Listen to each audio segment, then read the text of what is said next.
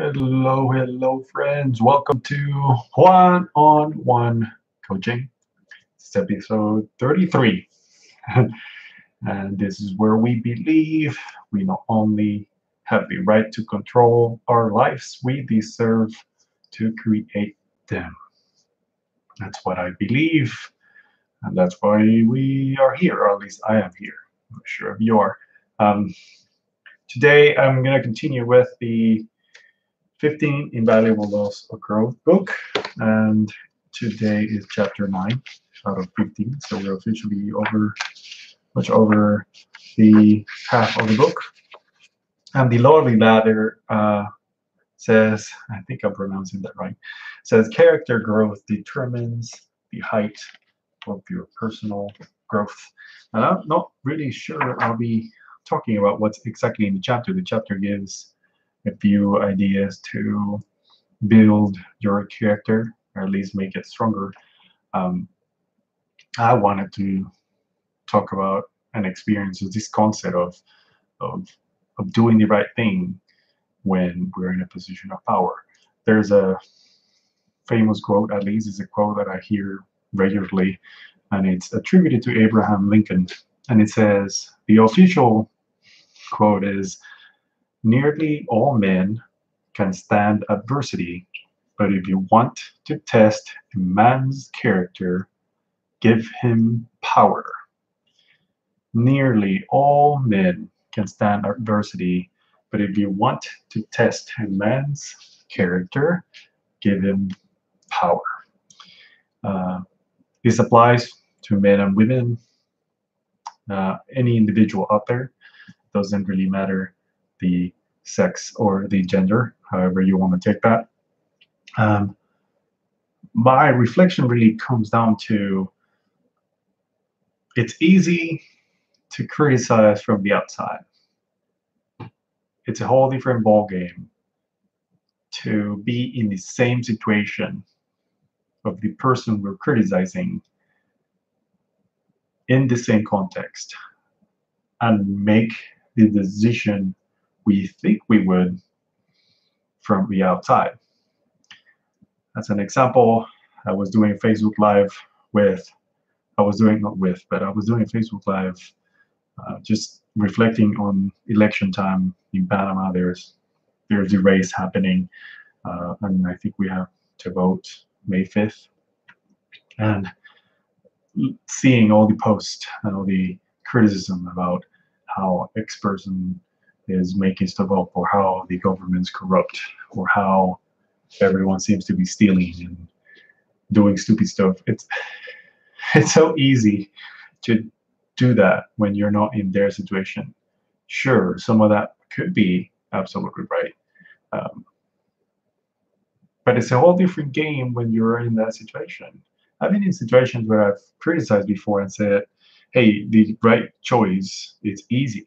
But then I find myself in that situation at that moment, and the choice is not as easy to do or to make. And an example of this came to mind as I was thinking about this video was me in the room with peers, leaders, and the directors and VP of the department, and I'm presenting one of my team members for promotion. And I really got passionate when they started um, stating how my alleged lack of future plan for this person could potentially stop them from getting promoted. And it was interesting to me that people were using the this idea of having a future development plan for the person as a way to stop their promotion. At least how it felt to me. And somebody said, well, is he going to manage a team? What are the expansionary responsibilities? I'm like, what does this have any to do with the person getting promoted? Promotion is a recognition of the level of success and performance already achieved. Why does it matter what the future plan is for the person? And there was a point in time where I really felt this wasn't going to work. So in my passionate discourse, I simply said, you know what? If it really comes down to having a plan for this person, I'm happy to demote myself and give that person my position, and that will give him an expansion of responsibilities. Is that okay? And then after that, the conversation switched to something totally different. Everyone seemed like thought that I was making that up, but no, I was actually truthfully offering my position to this person if that was the thing and needed to happen in order for the person to get promoted. And I don't know if other people would have done it. As a matter of fact, I know for sure that the other leaders in that room would have not done something similar because they didn't do it when I was laid off with half a dozen other people in my department. Not a single one of them proposed to take a pay cut or to cut bonuses or to fire themselves in order to save their team. They simply just pick something and fire them. Now, I'm not saying that's the right or wrong decision. All I'm saying, making the observation, is that they didn't actually do the right thing, which is allegedly protect your biggest asset, which is the personnel and the staff of the team. So the whole reflection here is to really take a moment and pick maybe a person that you seem to be in disagreement with, that you are passionately criticizing, maybe not criticizing, but pointing out that they're doing stuff wrong and that they didn't make the right decision.